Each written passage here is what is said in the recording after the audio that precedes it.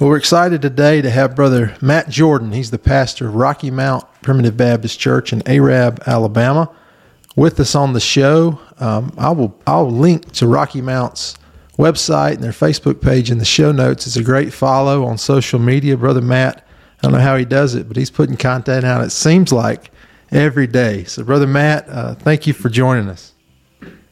Well, thank you, Brother Josh. I appreciate the opportunity, and I appreciate your efforts in putting this podcast together, and been praying for you, and I know many others have, and will continue to pray that the Lord will bless your efforts, and in whatever way, any small way that I can participate, and praise the Lord. And again, I appreciate you having me on.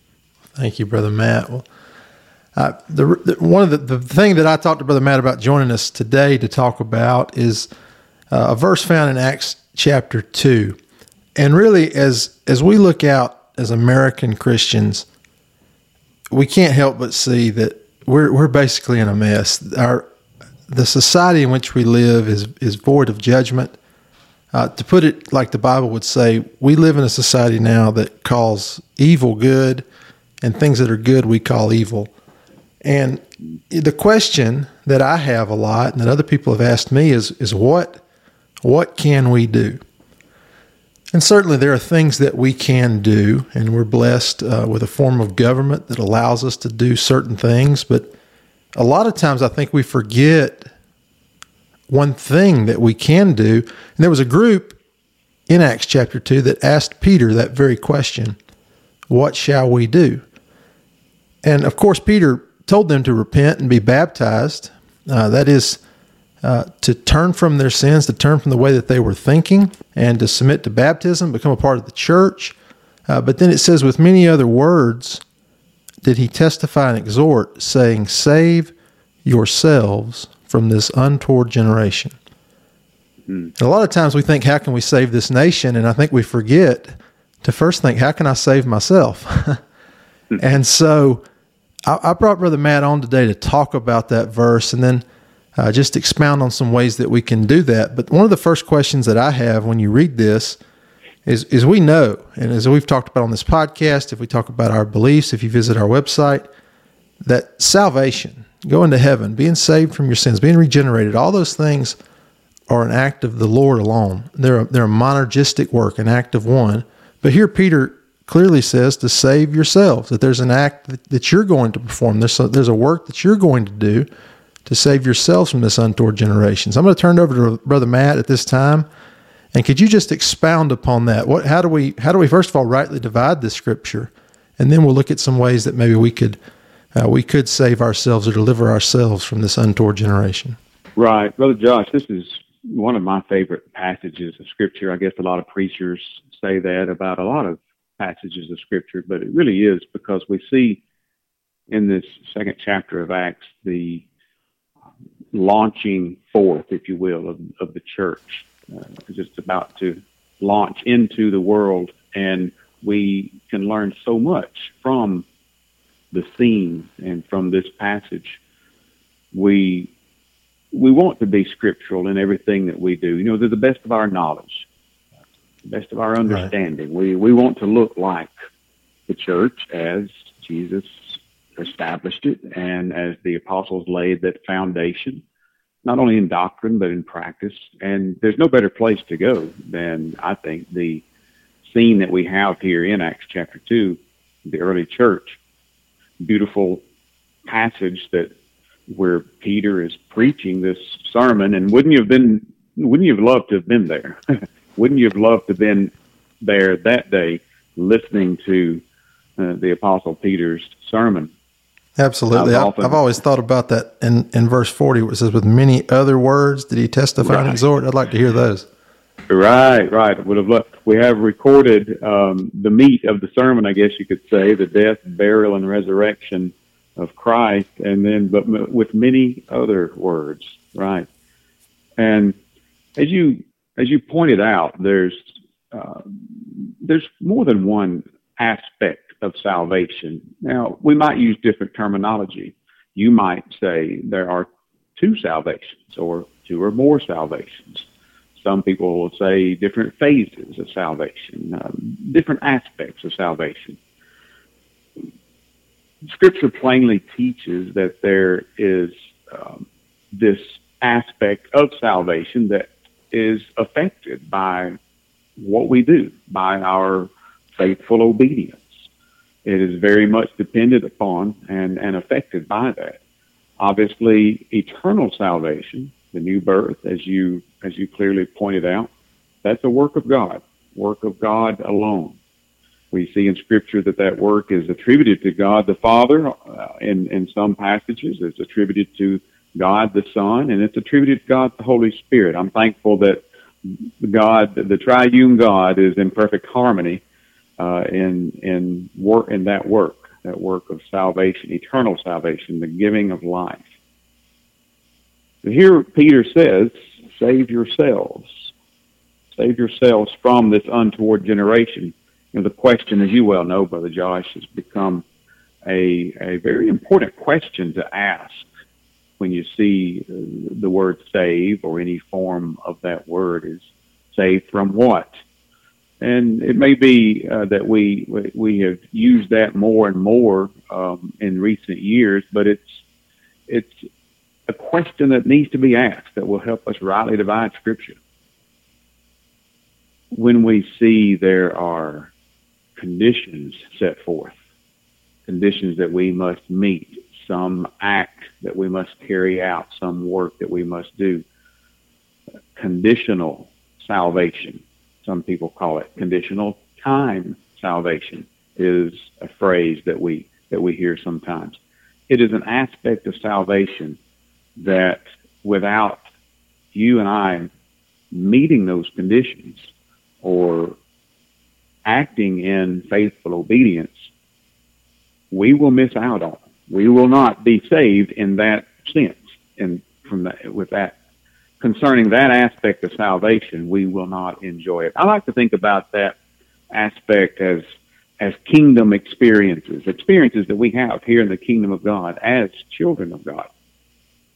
I've also heard the term temporal salvation or experiential salvation. It is an experience of the eternal life, the eternal salvation that God has wrought within us. And I don't know about you, Brother Josh, but I like to try to experience that every day that I live. I don't live up to that expectation and that hope as I would like, but it is something that the new birth is a one-time thing, right?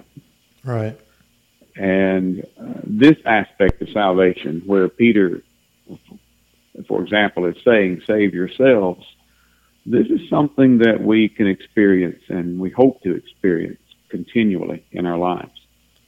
So it's a salvation for those who are already saved. Amen. Amen.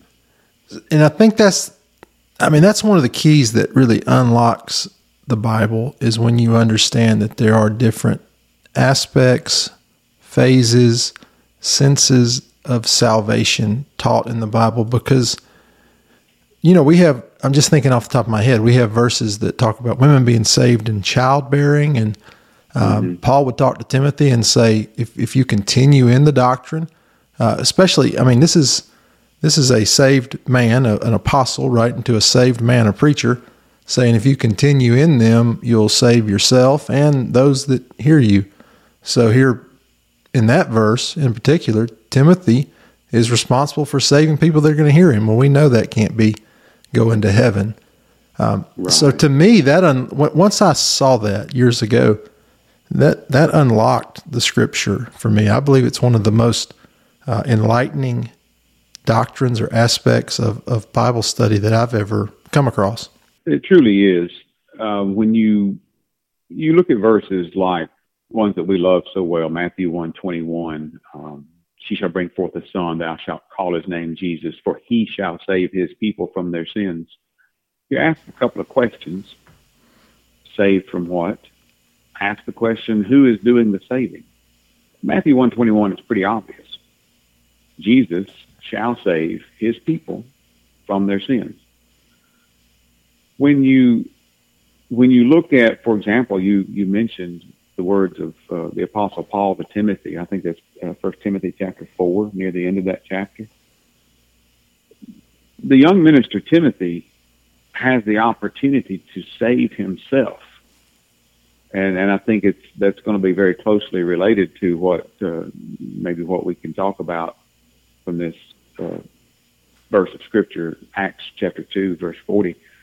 But Timothy has the opportunity to save himself, if you look at the context, from being unprofitable, or that unprofitableness that comes through neglecting his own gift. He is going to be delivered. He can deliver himself through his preaching from many of the afflictions and reproaches that come upon ministers of the gospel. His own deliverance really will come through him being a good and faithful minister. And then, as you pointed out, he has the opportunity to save others that take heed to his preaching. They'll be saved from deceit and from error. They will be saved from being unprofitable servants in the kingdom of God here in the world. So there's many things that we can be saved from. And that's key, as you've pointed out, that unlocks some of this, unlocks this great subject of salvation. Salvation itself is a huge subject. I think about 1 Corinthians 15. That's an interesting passage there as Paul begins to write about the foundation of the gospel itself, the death, burial, and resurrection of Christ. And he writes to the church at Corinth, they had received the gospel. They had received his preaching. They were standing in the gospel. And he says concerning the gospel, by which also ye are saved, if you keep in memory what I preached unto you, unless you have believed in vain. You know, that passage, that verse, it scares me in a way, Brother Josh, because I sometimes my memory doesn't work very well. And but here's an aspect of salvation that is dependent on me keeping in memory what I've heard. Now, I think the context is directly related to that very foundational truth, the death, burial, and resurrection of Christ. And when I keep that, the gospel is many things, right? The gospel message contains many truths, many principles.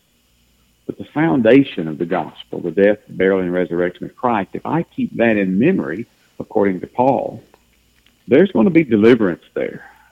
There's going to be deliverance of a particular type that comes through keeping in our memory that foundation, keeping that truth that delivers us from deception in the face of the enemy, hopelessness in the face of death. And I think that's what Paul is writing about in 1 Corinthians chapter 15. And hopelessness, deception, keeping in memory the gospel, that foundational truth especially, delivers us from the discouragement that comes upon us. You know, but just from the weakness of my sinful flesh, that discourages me quite often. And now I have to keep in memory. I have to go back and remember the death, burial, and resurrection of Christ. And I'm delivered. Now that's an aspect of salvation that is not eternal salvation. That is an experience here in time, an experience in the kingdom of God. It is one way in which we save ourselves. You mentioned there eternal salvation, and we've kind of talked about different aspects of salvation, but just real quick, would you mind just giving the listeners just a synopsis, I guess, of what, when we say eternal salvation or temporal salvation or time salvation, but looking at that eternal or as I said earlier, a monergistic work, that work of God for saving us to heaven. Can you kind of expound on that for just a moment to kind of give everybody a glimpse of what we're talking about? One verse that comes to mind that I think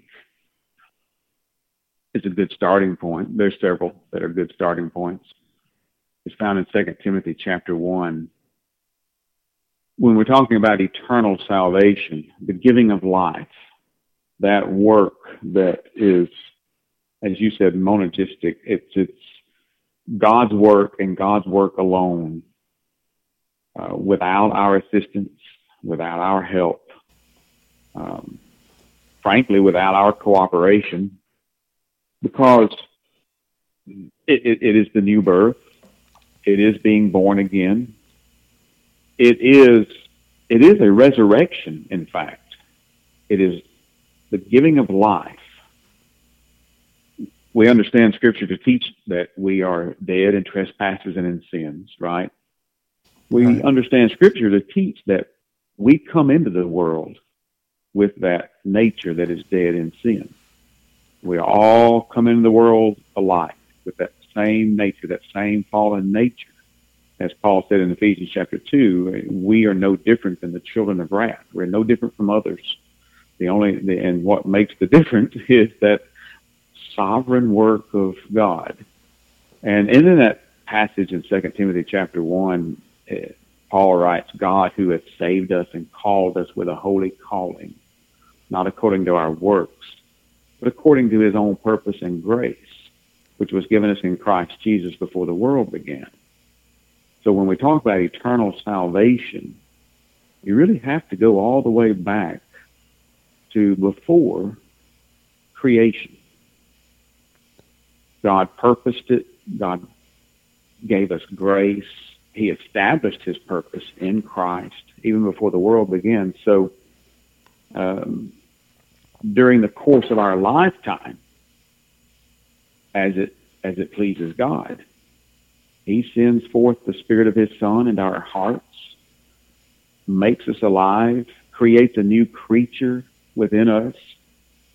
As I said, the Bible describes this work of God, the new birth, as a resurrection. It also describes it as a creation. And so God being the only life giver, he has to work first, and he works alone in that work of creation, creating a new life. So that's eternal salvation. That's being born again. There is a difference between being born again and being saved. I say there's a difference. This aspect of salvation that we enjoy after we have been born of the Spirit. So, and a simple way maybe to say that is, if you run across any scripture that talks about being delivered, being saved by something that you do or that you cooperate with, you can automatically know that that doesn't have to do with you being regenerated or going to heaven, right? Amen. All right. That's right. Well, let's go back to Acts chapter 2 now, because that is exactly what Peter is saying. He's saying here that to be saved, there's something you must do. You must save yourselves, right? There's an act that you must perform. So expound upon, as we look at this and we say it's for a great advice for American Christians today. What here, saved from what? That's the question you asked. So what is Peter saying in Acts chapter 2 in verse 40? When Peter says, save yourselves, immediately we understand that this is an aspect of salvation. This is a saving that we are actively involved in. Save yourselves from this untoward generation. That's a word we don't use very much, I don't guess.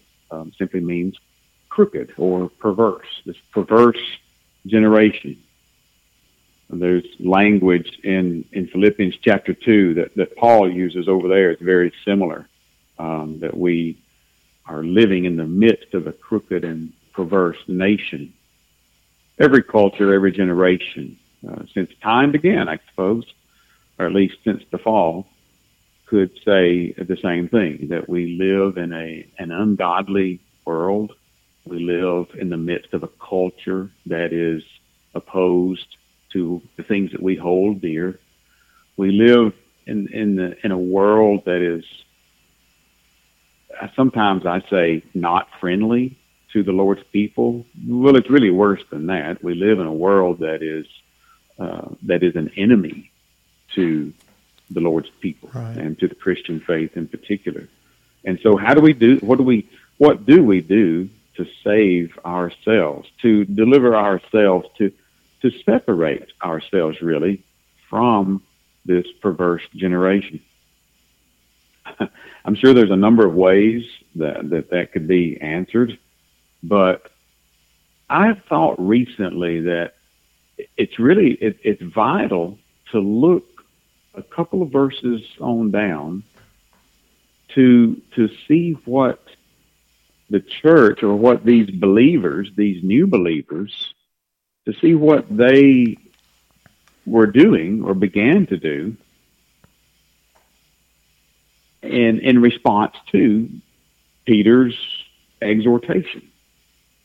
And I think it's important to make this connection. If you look at verse 42 of Acts chapter 2, these new believers, the church, they were described as, it says, they continued steadfastly in the apostles' doctrine and fellowship, and in breaking of bread, and in prayers. I like to break that verse down because it says so much. First of all, I see that one verse as kind of an umbrella that covers the activities that the church is to be engaged in. Right. Preaching and teaching of God's word, fellowship with one another, breaking of bread. I think that's communion. Some might think that it's some more fellowship, as in, going house to house, breaking bread and having meals, and that's fine too. I think that was a part of it as well. And in prayers. But when you begin to break that verse down, that phrase, continued steadfastly, is critical. It means to be earnest towards, to be constantly diligent. So in response to Peter's words, save yourselves from this untoward generation. Now we know that many were baptized on that day of Pentecost in particular. What was there, 3,000? And they were added to the church. And then immediately after that, we have this description. This saving ourselves is not a one-time thing. Saving ourselves from this untoward generation is a daily pursuit. That's right. It has to be. And so the description that we have there of them continuing steadfastly, it points both to the object of their worship, Christ, and to the place of worship. We think of the assembly of the saints that's the church. That's the church being gathered. The physical location doesn't really matter. The assembly of the saints. So these people were saving themselves, delivering themselves from that ungodly, perverse nation, perverse culture, that ungodly world around them. They were delivering themselves by continuing steadfastly, by being constantly diligent, having a consistent and continual commitment to Christ and to the assembly of the saints. That's key. Anything else we may do without that, it is going to fall short. So I think that's at least a beginning point, and it is key, again, as a daily pursuit, as a lifetime pursuit, a continual commitment to Christ and to the church. In verse 41, you reference to that after Peter says that you're to save yourselves from this untoward generation, the ones that weren't offended by that statement, they gladly received that word and were baptized, which baptism is the first step to entering the kingdom of God, the church of God, right?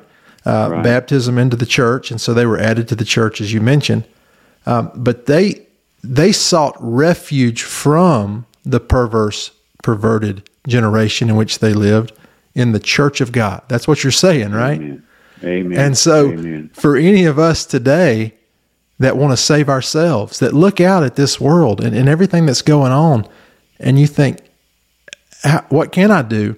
Well, the message is still the same. You can save yourselves from this perverse generation by devoting yourself to Christ and to His church.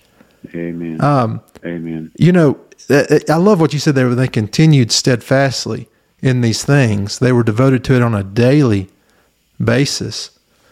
You know, Literally. if you joined a gym to get in shape, and you went once, right, or you went twice a month, you probably wouldn't see much gains or losses or whatever you're looking for, right? Right. And a lot of times we treat the church like that, right? We join the church, or we try to be devoted to the church, but we're not continuing steadfastly in it. It's not a daily thing that we're seeking through God's word. Or we talk about many of the resources that are available. I talked about your writings online. We live in a time where if you are spiritually malnourished, you've got a problem, right? I mean, there are resources are abundant today. Amen. But the problem is we don't continue steadfastly in those things. So I love where you're going there, because the church is I know in my life personally, the church has been a refuge to me. Amen. And it should be. It should be. Now the church is many things, and we assemble ourselves first and foremost to worship. But there's so many blessings. And as you said, a place of refuge, there's comfort to be found there. There's peace to be found there. And again, this description that where the early church they had this consistency and this commitment, and it was not only everything that was taking place. I'll say activities, if you will, all of the activities of the church. The writer says the apostles' doctrine, the teaching and the preaching of the gospel. Such a sweet message of peace and comfort. Now there's admonition, there's correction, there's instruction in righteousness, there's exhortation, there's encouragement, there's everything that we as children of God need to remain spiritually healthy. It comes to us through the gospel, through the teaching and preaching of God's word.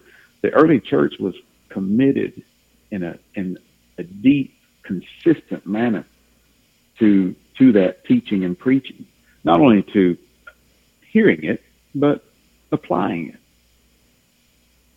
He mentions fellowship with brothers and sisters in Christ. Where else will we ever find a relationship that, well, let me put it a different way. The bond that we have with brothers and sisters in Christ, it is the strongest bond in all of the universe. It's the love of God. Where are we going to find that kind of relationship out in the world? We're not. And so again, a consistent commitment to fellowship with our brothers and sisters in Christ. Breaking of bread. If that includes communion, there you talk about refuge. A place where we can commune with our Lord, commune with our brothers and sisters, meditate and reflect on the blood and the body of Christ, partake of the bread and wine, enjoy that sweet communion. There's no place like it in all the earth, Brother Josh. And then prayers, not just public prayers, but that's public and private prayer. And so to be like the early church, do you think that we would, if we could just achieve a degree or some manner of the kind of commitment that they had in that day, do you think that we might see a difference in this nation today? Well, I think the Bible says that these are the men that turned the world upside down. Amen. And they did Amen. that through a steadfast devotion to those four things. You know, it's amazing to me how simple some of the answers to our questions really are. You know, you would think, how do we save ourselves? How do we deliver ourselves? You would think it would be a complicated system, but it's so simple. Devote yourself to the Lord's church, to His doctrine, to His people, to His ordinances, and to communication with Him. I mean, those are the four things. Those are the key to saving yourself. So my encouragement to our listeners would be just what you're saying. Ask yourself, and I have to ask myself this, Brother Matt, because I am, as the hymn writer said, I am prone to wander. My mind is prone to wander every day. And what do I devote myself to? You know, we live in a time where we talk about so many resources. Well, one of those things is the constant news cycle. And, you know, they've got that thing down to an art where it's designed to keep your attention at all times, 24/7 news. Sure. Boy, I can become devoted to that. And when we do that, we lose sight of Jesus Christ. We begin to sink like Peter did when he was walking on the water, but then he saw the winds and the waves and they were boisterous and he began to sink. I feel that in my life, but when I'm in the right frame of mind and I'm keeping the main thing, continuing steadfastly and reading of my scriptures, reading the Bible to learn of that apostles' doctrine. And there's nothing better, as you said it, there's nothing better than being together with those who share the same love for Christ and His church. There is nothing better than that. I read recently about the benefits of eating together as a family.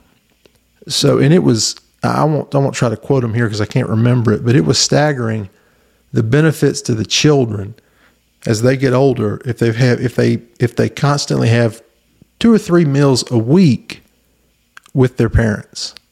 You know, their GPAs are higher. They have a greater rate of staying out of jail or getting in trouble. And the thought hit me as I read that, well, if being with your natural family is good, being with your spiritual family is good. Sure. And that fellowship Amen. is a great thing. And of course, there's, you know, another subject for another time perhaps, but there's so many parallels between our family and church, right? Right. So you would expect many of those same principles to apply. But then he says the breaking of bread and in prayers, those 4 simple things, that is the key really to deliverance. And this is what Paul, I thought of this as you were talking earlier. Paul talks about Christ who has delivered us in I believe it's the first chapter of Galatians, from this present evil world. I don't know if there's a better way to describe our world. It's here and it's bad. It is. But there's a way that we can be delivered from that generation.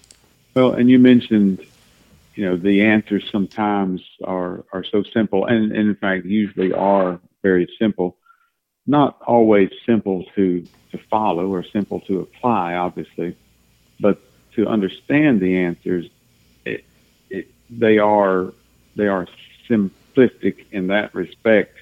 And as Paul told Timothy about the perilous times that would come. So it's a similar message that Paul had for the young man Timothy. He told Timothy, he tells us that evil men and seducers shall wax worse and worse. You know, it's not going to get better, but I can't help but think of the very simple exhortation that Paul gave Timothy in that instance. He says, but continue. continue thou in the things which thou hast learned. Continue in the things that you know, the things that you've learned. We know these things.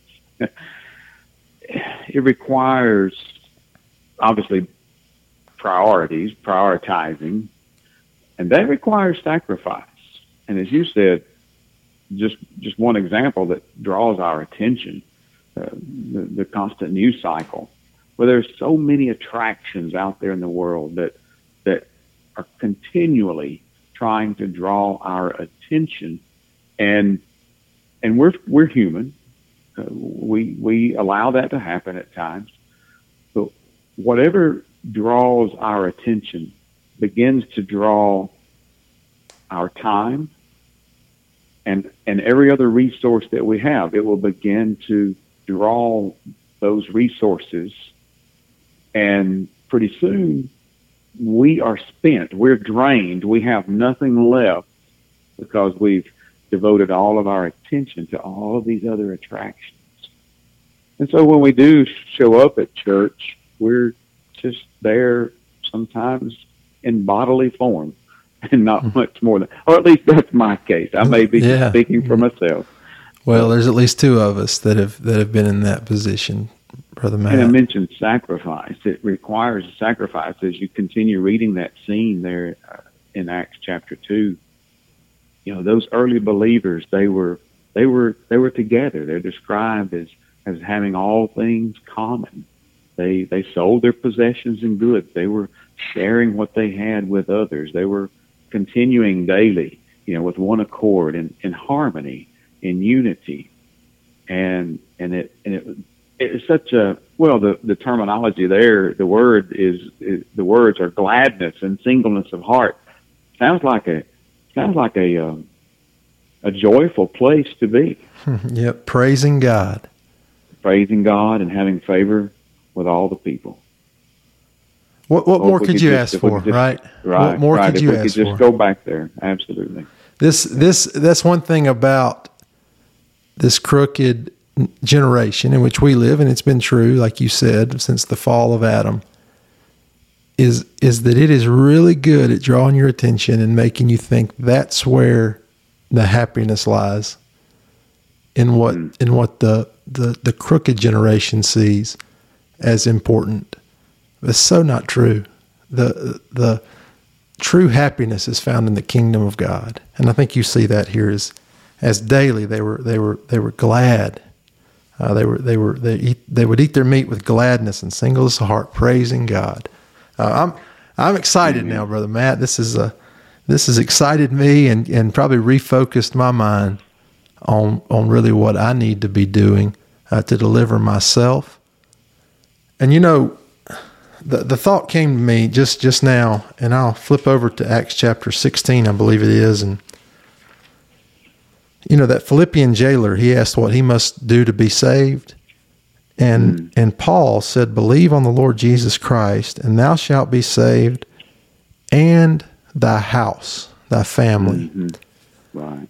And so not only can we can end with this, but not only can we save ourselves from this untoward generation, but I know many listening and myself, you know, I have children, and I think, what about our children? What's the best thing we can do for our children? Is it save in a 529 plan and get them a good education? Is it, is it teach them a good work ethic? What is it? The best thing you can do for your family, see if you agree with this, Brother Matt, the best thing you can do for your family, for your spouse, for your kids, is to be devoted to Christ and His church, period. Amen. And you hit on a very important point. Everything that we do in the church today, we need to have the next generation in view. Right. It's true with our family. It's true as parents of children. It's true in the church as well. What we do today is influencing them. It's affecting them, and that influence and the effect that we are having on them, good, bad, or otherwise, will remain with them. in some manner, on some level. We always need to have the next generation in mind. That is so true, Brother Matt, because what we do impacts them. And I can't tell you how much I appreciate you joining me today to record this. And I hope you even mentioned one subject already, the difference between the spiritual family and the natural family, or the similarity there. Maybe we'll have you back for that, or something else. Brother Matt, you've been a good influence on me over the last few years, and just want to publicly say that, how much I appreciate you and your ministry, brother. Well, that's very kind of you, Brother Josh. I appreciate. I'm encouraged by your ministry and by the things that I see you doing and hear you doing, and your effort here with this podcast. I appreciate you having me participate, and I just pray that the Lord will continue to bless. We will do that. Well, once again, Brother Matt is the pastor of Rocky Mount Primitive Baptist Church in Arab, Alabama. That's in northern Alabama. We'll link in the show notes to that church and to their Facebook page. And then we'll link to a directory of churches across the United States that if you want to save yourself from this untoward generation, if you want to become a part of the Lord's church and follow as those believers did there in Acts chapter 2, in the apostles' doctrine and in fellowship with other believers and the breaking of bread and prayers, we'll list a directory there where you can find a church in your area. So, Brother Matt, again, thank you, and God bless. Thank you, Brother Josh. Lord bless.